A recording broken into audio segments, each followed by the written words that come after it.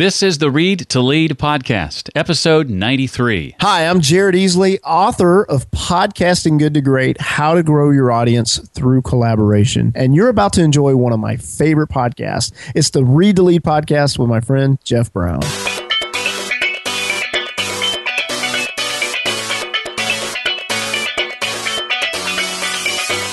The reason some people never continue growing, Jeff, is because they don't want to look incompetent. They don't want to seem like they don't know what they're doing, so they don't want to try new things. But that's exactly how we continue growing. Welcome to the Read to Lead podcast with Jeff Brown. Jeff believes that if you desire to achieve true success in business and in life, then consistent and intentional reading is a must. The Read to Lead podcast will not only help you narrow this ever-important reading list, but also bring you key insights and valuable feedback from some of today's most successful and inspiring authors. And now, here's Jeff. Hello and welcome to the podcast that's dedicated to your personal and professional growth, where we sit down with another successful and inspiring business book or nonfiction author, and we talk about their latest book and their unique insights on things like leadership, productivity, personal development, career, marketing, business, and entrepreneurship. Now, in today's episode, you and I are going to be joined by Todd Henry, author of Louder Than Words, Harness the Power of Your Authentic Voice. I plan to ask Todd about the 3 things we must cultivate in order to develop our authentic voice, why just follow your gut and do what you love are really myths, the meaning behind the 4 phases of growth we experience on the road to finding our authentic voice, and plenty more. Todd is offering a number of bonuses to you if you choose to pre-order his book due out August 11th, 2015. If you order it before then, you'll get actionable worksheets, be a part of a 9-week book club. You'll have the ability to take part in any one or all of 5 live events, including developing your voice, how to gain focus, how to write a book, the basics of a study plan or note system, and leading creative teams, plus an autographed copy of Louder Than Words that he'll sign and write a message especially for you. And he says he may even throw in something a little extra. All that for you when you pre-order the book before Tuesday, August 11th, 2015. Todd has even created a special page on his website just for you. Go to toddhenry.com/RTL for Read to Lead. That's toddhenry.com/RTL. I've just recently returned from the 2nd annual Podcast Movement Conference happening in Fort Worth, Texas. And I want to say congratulations to Pat Flynn of the Smart Passive Income podcast. The Read to Lead podcast was nominated along with Pat for Best Business Podcast of the Year. Pat, though, ended up the eventual winner of the award. So congratulations to him. Todd will join us in just a moment. In the meantime, Read to Lead is supported by SoFi, a leading marketplace lender. You could save thousands when you refinance your federal and private student loans at lower rates with SoFi. As a Read to Lead listener, you can take advantage of a special $200 welcome bonus when you do that. Go to SoFi.com/Read to Lead. Accelerate your success with a smarter loan. Todd Henry, the author of The Accidental Creative and Die Empty, is the founder of Accidental Creative, a company that helps people and teams in many different industries. Through his speaking and workshops, he teaches simple practices that lead to everyday brilliance. Todd, by the way, is also the host of the long-time running podcast, The Accidental Creative. And he's the author of the brand new book, Louder Than Words, Harness the Power of Your Authentic Voice.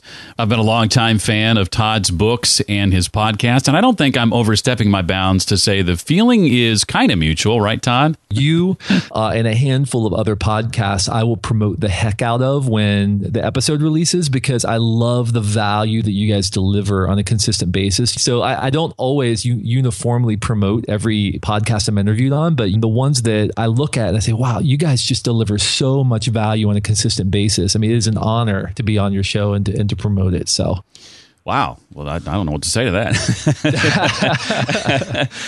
Well, I'll just jump right in if it's okay Great. with you, so that we have proper context for the conversation. What is in your mind, Todd, this thing you call your authentic voice, and why should developing it for us be a top priority? So your voice is how you're known in the world. It's not just what you say, it's how other people receive what you do. And I think so many people are obsessed with, what do I want to do? What do I want to experience? What do I want to create? And they fail to realize that it doesn't matter what you want or what you care about if other people don't receive that. If they're not able to connect with what it is that you're trying to do, then your efforts are going to be futile. And so your authentic voice is the impression that other people get from your work. And it speaks, as the title of the book says, speaks louder than words. Your authentic voice, your collective body of work, your through line, how you vest yourself in your work speaks louder than anything you do or anything you say. And that's why it's really important that we really drill down on that authentic voice and we shape it in such a way that our work will have impact. Attention for your work is not a birthright. You have to earn attention for your work, and you have to earn the impact that you achieve over the course of time by honing, sharpening, and developing a voice that resonates in the marketplace. Well, I don't know what it is about me, Todd, and the number 3, but I love it when an author's book is structured such that there are 3 sections and there's 3 chapters in each section.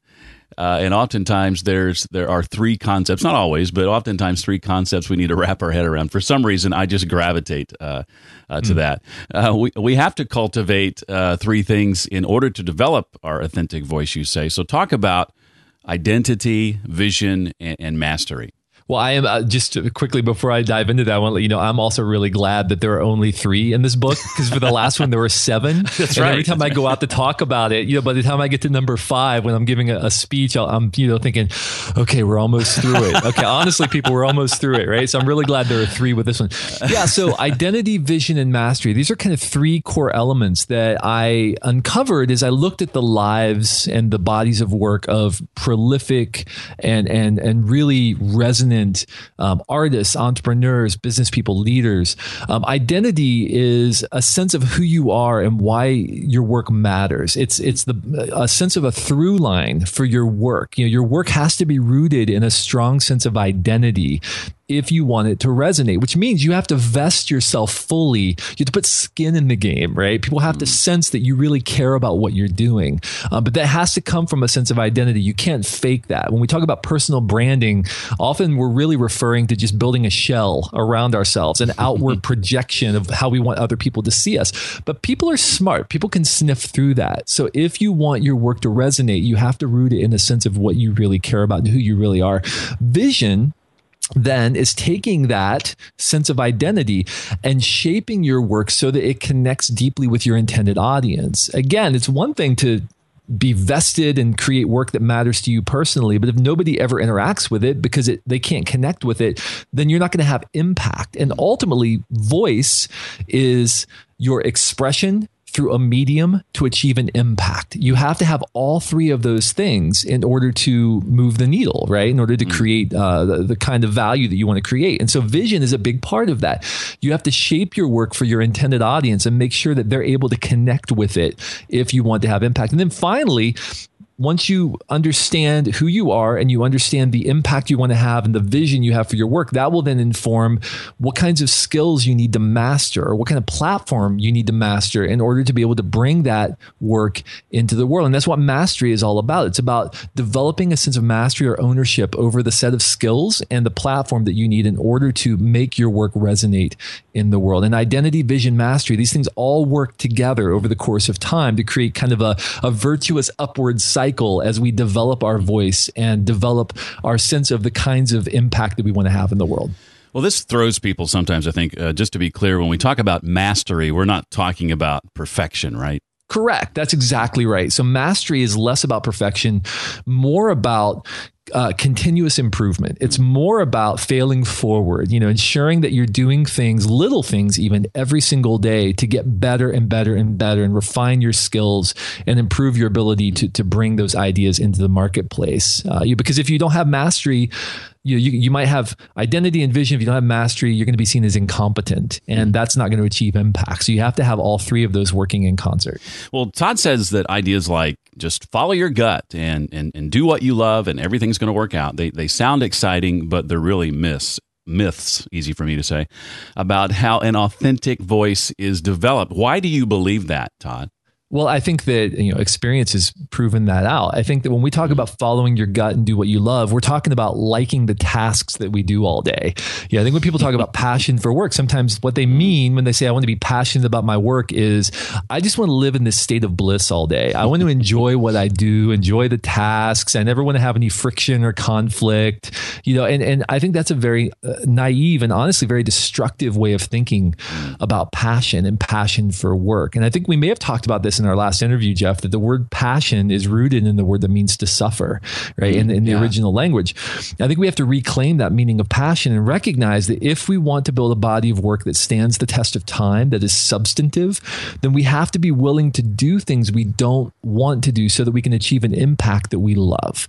And that's why when people are saying, well, I don't like my job, I'm not passionate about my job, I don't like my tasks, I'm going to jump to a new job, it in many ways, it kind of breaks my heart, because I think, wow, have you done everything you can in your current circumstance to maximize the value you're bringing? To say, I don't love what I'm doing right now. I don't love the tasks necessarily, but I see how I can bring as much value as possible to the table today. I'm going to bring who I am and all of my skills. I'm going to create as much value as I can. I'm going to follow opportunity and bring value there as well. And it's funny because as you do that, Jeff, you tend to find opportunities present themselves to work your way into doing more of what it is you're wired to do uniquely. But if you're constantly jumping around looking to be fulfilled all day by the tasks you're doing, it is a dead-end street. And I've seen it time and time and time again. I just actually got off of an interview with our mutual friend, Eric Fisher, and I sort of revealed to him, I said, hey, I don't love to write. It's not something I like doing, right? I don't enjoy. As a matter of fact, when I sit down to write and I look at my calendar and I have time blocked off for writing every day, and I look at my calendar and I see that, I go,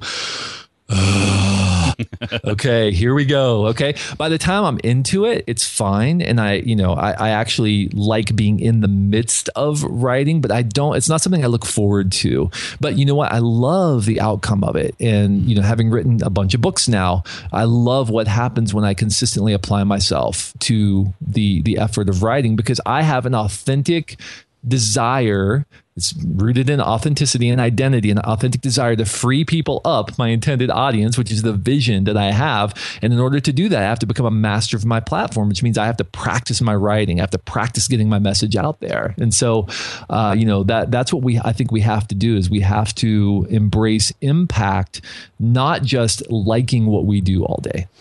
Well, let's get into now, Todd, some of the hurdles we have to be prepared to overcome along the way. Chapter 2 gets into 3 specifically, starting with fear, paralysis due to fear. Yeah. So this is nothing new. I think most people are going to say, well, yeah, of course, fear, right? But we're not aware of how fear actually affects us, or the way that fear can actually paralyze us. One of the stories I tell in this chapter is rooted in a story that was given to Lisa Congdon, the great artist. I had a chance to interview her for my podcast. And she talked about how one of her art teachers described the creative process as a U shape, right? It's a kind of a U shape. You start on one side of the U, and then you go down into the bottom and you come out on the other side of the U. And I thought, that's a lot like hiking down into a canyon. You sort of start out at the top, you can see your objective, everything's really clear, you know exactly where you're going, you can see the other side, and you start hiking down. And as you get down deep into the weeds and the trees and the river and all of that, you start to lose sight of the original objective, and you start to question whether you should be doing this at all. You start to become afraid. And then as it starts to get darker and the sun, sets over the other side of the canyon, and you're in the shadows, and you start to hear, wildlife stirring, you start to think, oh, maybe I should just turn around and go back. Maybe I shouldn't have done this to begin with. But as you continue to push through the bottom of the canyon, you continue to come up the other side, you start to see your objective again over the tree line. And then pretty soon you're standing on the other side looking back, and you say, wow, I can't believe how far I came. And fear almost stopped me. And I think that's what it's like for anyone. Don't let anyone tell you, Jeff, that isn't what it feels like when they create something new, when they go into new territory. Everybody feels that. It doesn't matter how successful they are. It doesn't matter how much they've accomplished. Every single person alive feels that when they take on something new. But the key is to not allow fear to paralyze you. Instead, to keep your eye fixed on your objective and to continue pushing forward little by little, moment by moment, little decision by little decision, until you eventually reach your objective. Now, many people say, hey, it's much more comfortable on the top of the canyon. I'm just going to stay here. That's fine if that's the life that you choose for yourself, but that's not the path of contributors. That gets into the third hurdle you mentioned, right? Inertia.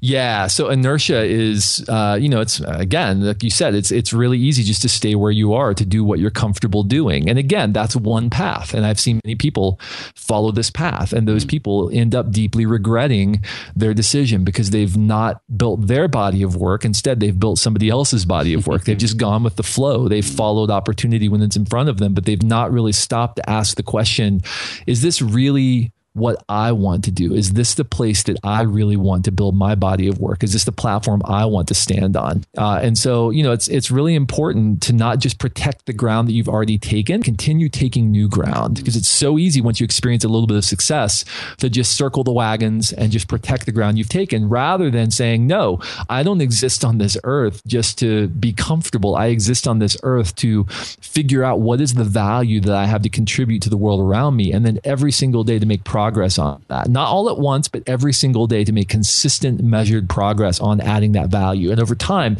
that adds up into a substantive body of work. I identified with that particular hurdle as I read about it. I've been guilty of that before, and I don't often use foul language, but in the margins of your book, I wrote the words, "Damn you, Todd." No I will joke. take that as a compliment. Yes. That's great. I love inspiring that kind of foul language. That's great. I mean it totally as a compliment. Well, the other hurdle we didn't talk specifically about, but related to the first one for sure, false and limiting narratives. And then you divide these into two categories, personal and collective. Talk a bit about personal limiting narratives and what you see often as the source of this kind of narrative. Yeah, we live in a culture where I think we suffer from the curse of peripheral vision. Peripheral vision could be useful for benchmarking, being able to look left and right as you're moving forward. It can be useful for benchmarking, for learning, for establishing, okay, am I on the right course? Is this the right place for me? How much progress am I making? That's fine. But one of the principles of running and vision is that you tend to gravitate when you're running toward wherever you're looking. So if you're looking to the side instead of looking ahead, you'll eventually find that you're running off to the side. You're gonna get off course. And I think because we are so inundated with the stories of other people, the ideas of other people, we can look at the career paths of other people, and honestly, only the shiny parts typically of other people's lives and career paths, through social media. Yeah. It's really easy for us to become distracted by a peripheral vision and to get off course. And these little narratives start cropping up in our lives, like, well, hey, look at what Jeff is doing. You should be doing what Jeff is doing because he seems to be getting a lot of attention for what he's doing. Or hey, look at what Jill is doing over there.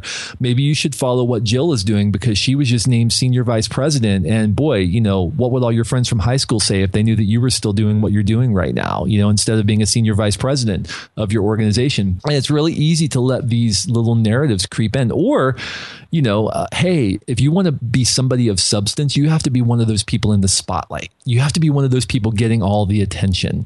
These are little limiting narratives that begin to infiltrate our lives, and they cause us to act in ways that, in many ways, belie the true body of work that we are capable of building, and so we get off course over time by chasing these limiting narratives, these narratives that want us to be something that we're not. And this applies personally for sure. One way to counter this is to have somebody in your life that you regularly ask the question, what am I doing that doesn't seem like me, right? If you have somebody in your life that can answer that question in a true and direct way, that's always very helpful. But this also applies to organizations. I've had so many organizations. I just had this conversation the other day, Jeff. I was speaking to a group of about 2,000, 2,500 people in Boston the other day. And a gentleman said, my organization is so stuck and nobody knows it. Nobody knows that we're stuck and we're basically protecting the ground we've taken because we're so afraid to try something new. And I thought, wow, that is, really sad and it's also very profound at the same time because it's so easy for us to slip into groupthink within organizations. So we have to be careful to weed out these limiting narratives and have the courage to confront them and continue moving forward in the face of them. Well, speaking of which, I could think of a few things I'd like to weed out of my life, not the least of which is interest rates I've paid in the past on things like my mortgage and student loans. And if that's where you find yourself, I want to make sure you know that the Read to Lead podcast is being brought to you by a company called SoFi. They're a leading marketplace lender, and they offer student loan refinancing, mortgages, and personal loans for busy professionals. Now, if you're carrying high student loan balances, they could save you thousands when you refinance and consolidate your federal and private loans at a lower rate. SoFi borrowers on average save about $14,000 over the life of their loans. Now, in addition to that, SoFi members benefit from unemployment protection. Should you lose your job, SoFi pauses your payment and provides access to a career services team for personalized career planning and job search assistance. Now, to check out a full list of products and benefits, you can visit sofi.com/Read to Lead. That's a special page on their website they've set up just for you. In fact, as a listener to this show, you're eligible for a special $200 welcome bonus when you refinance your loans with SoFi. Just go to sofi.com/Read to Lead for this special offer. And all loans, by the way, are made by SoFi Lending Corp., NMLS number 1121636, and CFL license number 6054612. Well, Chapter 3 gets into what Todd calls the aspiration gap. I love the quote from Steve Martin at the beginning from his book, Born Standing Up. And side note, if you haven't read that book, I encourage you to get the audio version and let Steve tell you the story because it's really compelling when just to hear him share it. I just thought that was great. The quote says, I want to share here real quick, Todd. I was seeking comic originality and fame fell on me as a byproduct. The course was more plodding than heroic. I did not strive valiantly against doubters, but took incremental steps studded with a few intuitive leaps. So what is the aspiration gap? And then we'll get into these 4 phases of growth that you talk about. So I began that chapter with a quote from, and many people probably have heard this quote, but from Ira Glass of This American Life. And he was talking about the difficulty of being a creative person and wanting to make something new. And the problem is that you have taste. The problem is that you see what other people are doing and you know what's good and you know what you want, what you aspire to create, but you don't have the skills yet to be able to do that. And so many people give up because they become frustrated that they cannot achieve the level of excellence that they want to achieve with their work because they don't have the physical capability of doing that yet. Maybe they have raw talent, but they can't bring that talent to bear in the way they want. And so for many years, I've dubbed this what I call the aspiration gap, right? Which is the gap between where you are and where you want to be in terms of your voice or your expression. And many people think that, well, the way you close that gap is just go out and be yourself and just, do what you want to do and, apply your talent and you will eventually get there. And that's certainly one path. And there are unicorns who just come out of, the womb able to create brilliant bodies of work. But there's also kind of a process that many artists and managers and leaders and others go through in order to close that aspiration gap. But that gap that exists can be, we talked about narratives, that gap can be paralyzing as well. It can cause us to give up far too soon if we're not careful. So the 4 phases I hinted at: discovery, emulation, divergence, and crisis. I want to try to dig into each one of these while we still have time. Share about the discovery phase. That one sounds sort of obvious. What are some questions we might ask ourselves during that phase? So discovery phase is when you have a new idea, you have a new insight, you have a new direction that you might want to go with your work. Maybe you discover the work of somebody else who is doing something you aspire to do. And you think, so let's say you want to learn how to play guitar, right? Because this is kind of a common thing, especially among, middle-aged guys. Not that, either one of us is, but, I've been playing guitar for many, many years. And, when I first learned how to play guitar, it's kind of this distinct thing you go through. You hear, Eric Clapton playing on the radio or something. You think, I could do that, right? And so the first thing you do is you go out and you buy a $3,500 guitar and it sits in the closet for 6 months. That's good. But the important thing is you've had an inkling, you've had an idea, you've seen something that's inspired a desire to grow. And that's what discovery phase is all about. But at some point, if you want to continue growing, Jeff, you can't just stay in discovery phase. A lot of people have ideas and they have inklings, but they never do anything with it. You have to move on to the next phase of growth, which is what I call emulation phase. And emulation phase is when you start to emulate other people who are already doing that very well. And so, in my last book, in Die Empty, I talked about Jad Abumrad, and he's the one of the co-hosts of Radiolab, and he talked about, as he was developing his authentic voice with Radiolab and with this amazing radio show that he does, he started off imitating Terry Gross or imitating Ira Glass or imitating all these other people and trying to develop his own kind of unique style. And artists, musicians, everybody who wants to develop a unique style goes through this period of emulating people around them as they're building their platform. My son is learning guitar right now. And so my 12-year-old son loves the Beatles. He loves the Kinks. He loves, the Rolling Stones. I mean, he loves these great 60s bands, right? And so he's learning by emulating their guitar style. And by, so that's why when you walk by Guitar Center, you hear dun, dun, dun, dun, dun, dun, dun, right? These are people who are emulating other people. They're annoyingly emulating, but they're emulating other people in order to grow. But at some point, if we want to continue to develop our authentic, unique voice, we have to move beyond emulation. We build a platform through emulation, a basic set of skills that we need, and that's great. But at some point, we have to move on to what I call divergence phase.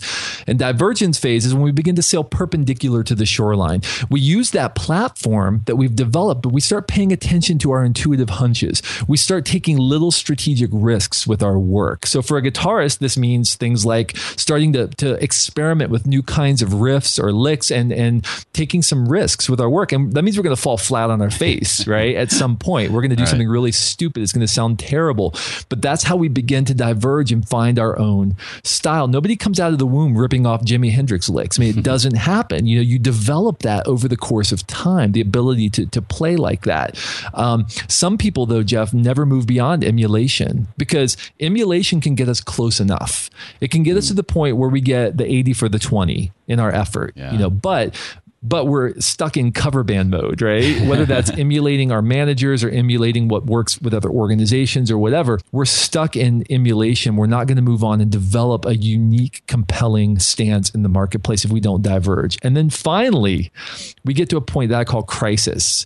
And crisis is the point at which we start to realize, you know what? I have carved out a unique niche. I'm doing my own thing. I've diverged. I'm creating unique value, but I'm deeply dissatisfied with where I am. Everybody else is looking at what I'm doing saying, hey, it's great. You're doing great. Everything is fine. We love the value you're creating. But deep down, I know that I'm settling in. I know that I've started to stagnate creatively.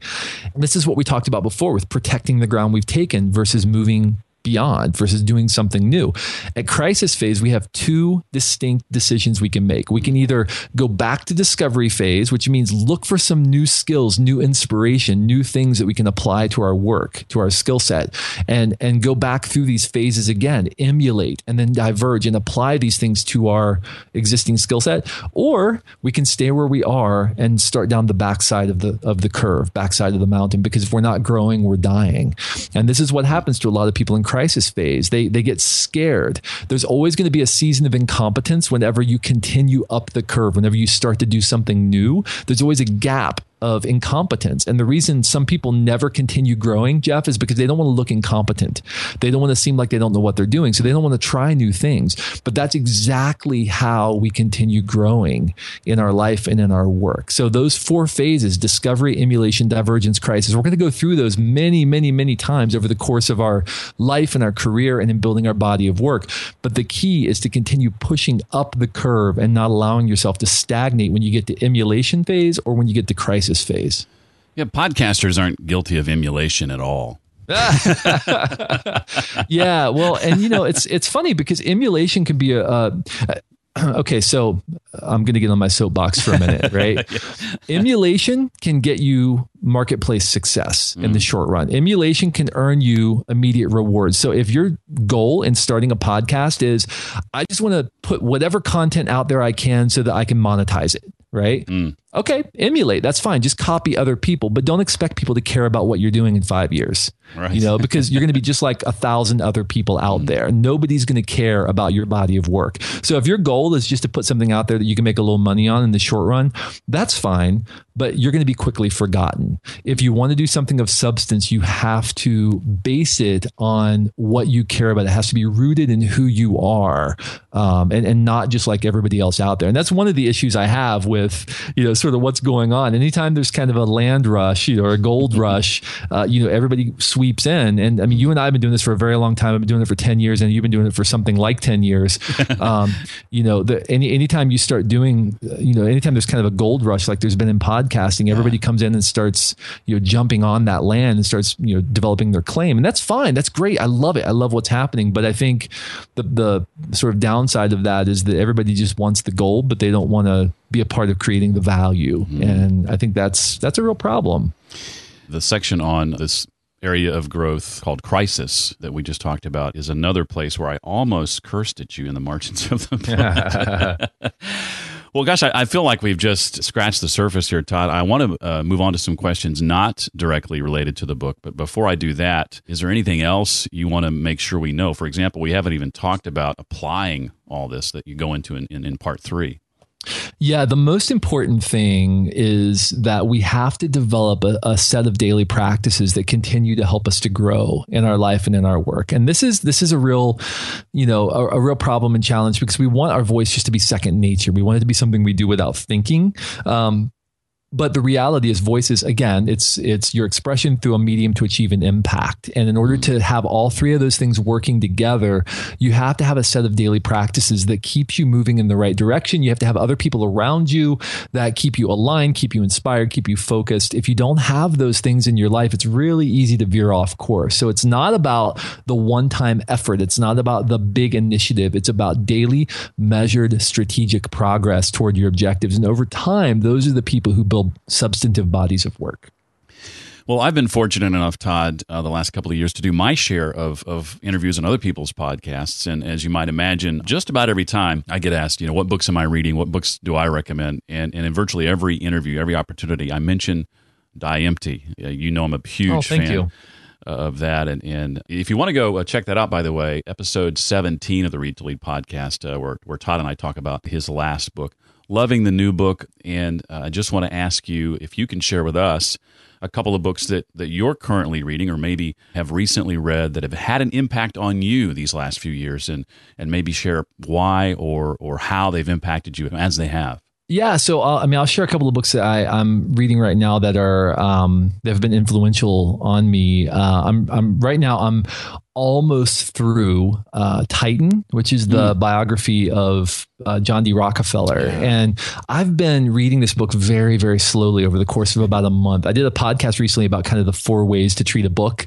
And this is one of my books where I'm really studying it heavily, because it really has been influential on me, not because necessarily I hold John D. Rockefeller up as somebody to emulate necessarily. I mean, that's not really what I'm going at here, but just because you see so many things in his life where he had to confront challenges and where he had to make, sort of moral decisions about where he was going to lead the industry. And it's really difficult not to look at the life of somebody like John Rockefeller and think, wow, this guy had probably as much or more influence on our country and really our world than anybody in the marketplace over the last several hundred years, And so I've been finding that very, very interesting. And he said something in the book. There's a quote in the book, and I'm going to get it wrong, but I'm going to give you the essence of it, which is, it's funny how much you can accomplish if you go along in a steady, measured pace, never hustling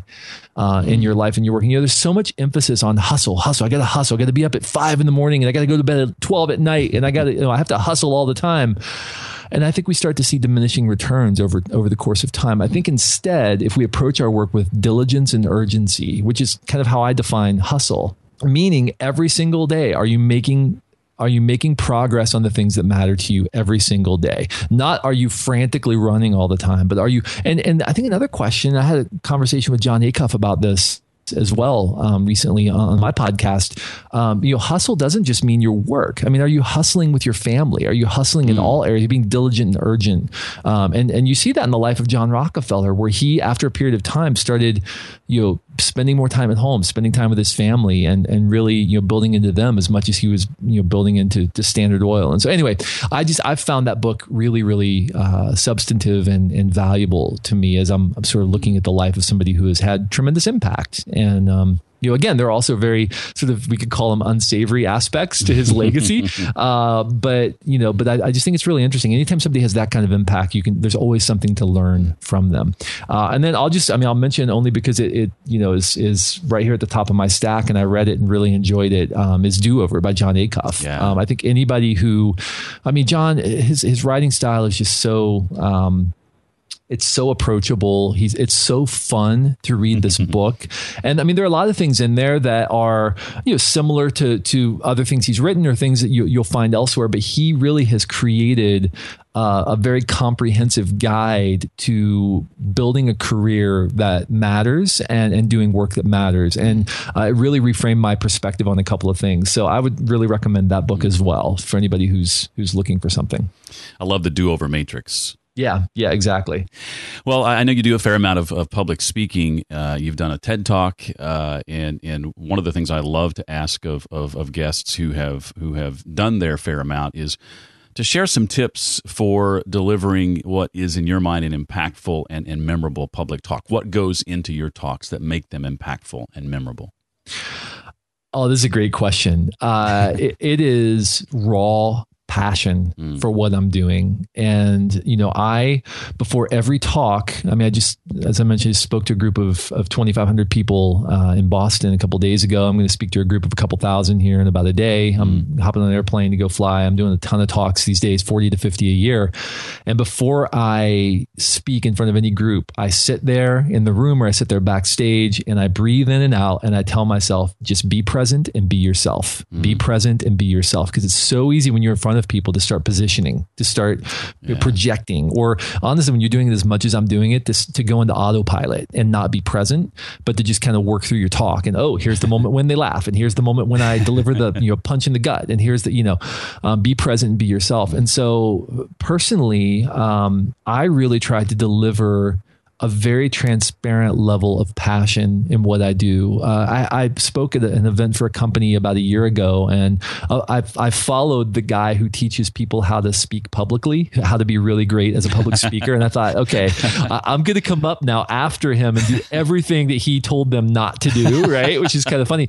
But I afterward, he came up to me and said, hey, I would love to hear from you. What am I doing? What do you think I should do? How should I tweak what I'm doing to make it more effective? And he said, there are a lot of technical things you're doing wrong. And I'm thinking, oh, great, here we go, And he said, but honestly, I wouldn't change what you did, because I think by tweaking and paying too much attention to the technical things, you're going to lose some of that raw passion that really makes your talk impactful. So he said, just keep delivering passion. And to put it in, sort of the vernacular of the book of Louder Than Words, my work is rooted in identity. I have a strong sense of who I am in the through line for my work. I have a vision for where I want to lead the audience. And I think that comes across because I'm very specifically pointing my finger in people's chests and saying, here is what's important. Here's where I want to lead you. And I think that over the course of time, I've mastered the ability to deliver those ideas in a way that connects and resonates. And so all three of those things, I think, work together. So I would encourage people with those words that I tell myself, when you're delivering any kind of public speaking engagement, be present and be yourself and know the impact that you want to have. Know why you're there, not the content, but know why you're really there, why you're really giving the talk. And I think you'll be successful. Well, Todd, it's a delight to talk to you again. Love every one of your books, Accidental Creative, Die Empty, and Louder Than Words. I highly recommend all of them. Thank you for taking time out to be with us today. It's a true honor and pleasure. Thank you, Jeff. And thanks for the great value that you continue to provide to all of us who are fans of your show. Really appreciate it. Again, for more on those bonuses that Todd is offering when you pre-order the book before Tuesday, August 11th, 2015, go to toddhenry.com/RTL. Or simply go to the show notes page for today's episode, readtoleadpodcast.com/093. That's also where you'll find links to many of the resources that Todd and I talked about today. Among them, the books he recommended. Never get enough of those. Love to have you join our private Facebook group. If you're in the United States, just text the phrase "Read to Lead," all one word, to 33444. Outside the U.S., just visit readtoleadpodcast.com/group. Your ratings and reviews are very much appreciated. A couple recent ones come in from iTunes, where Luke Crane says the show is right on target with his 5-star rating and review. And NWDY46 calls it well done. Give the show your rating and review right now when you visit readtoleadpodcast.com/iTunes or readtoleadpodcast.com/Stitcher, if that happens to be your app of choice. And be sure to share the show with your friends. Well, that does it for this week. I look forward to seeing you next time for the Read to Lead podcast. Thanks so much for listening to the Read to Lead podcast. As a subscriber, we challenge you to be more than just a passive listener. Become a vital member of the community. Visit us on the web at readtoleadpodcast.com. Until next time, remember, leaders read and readers lead.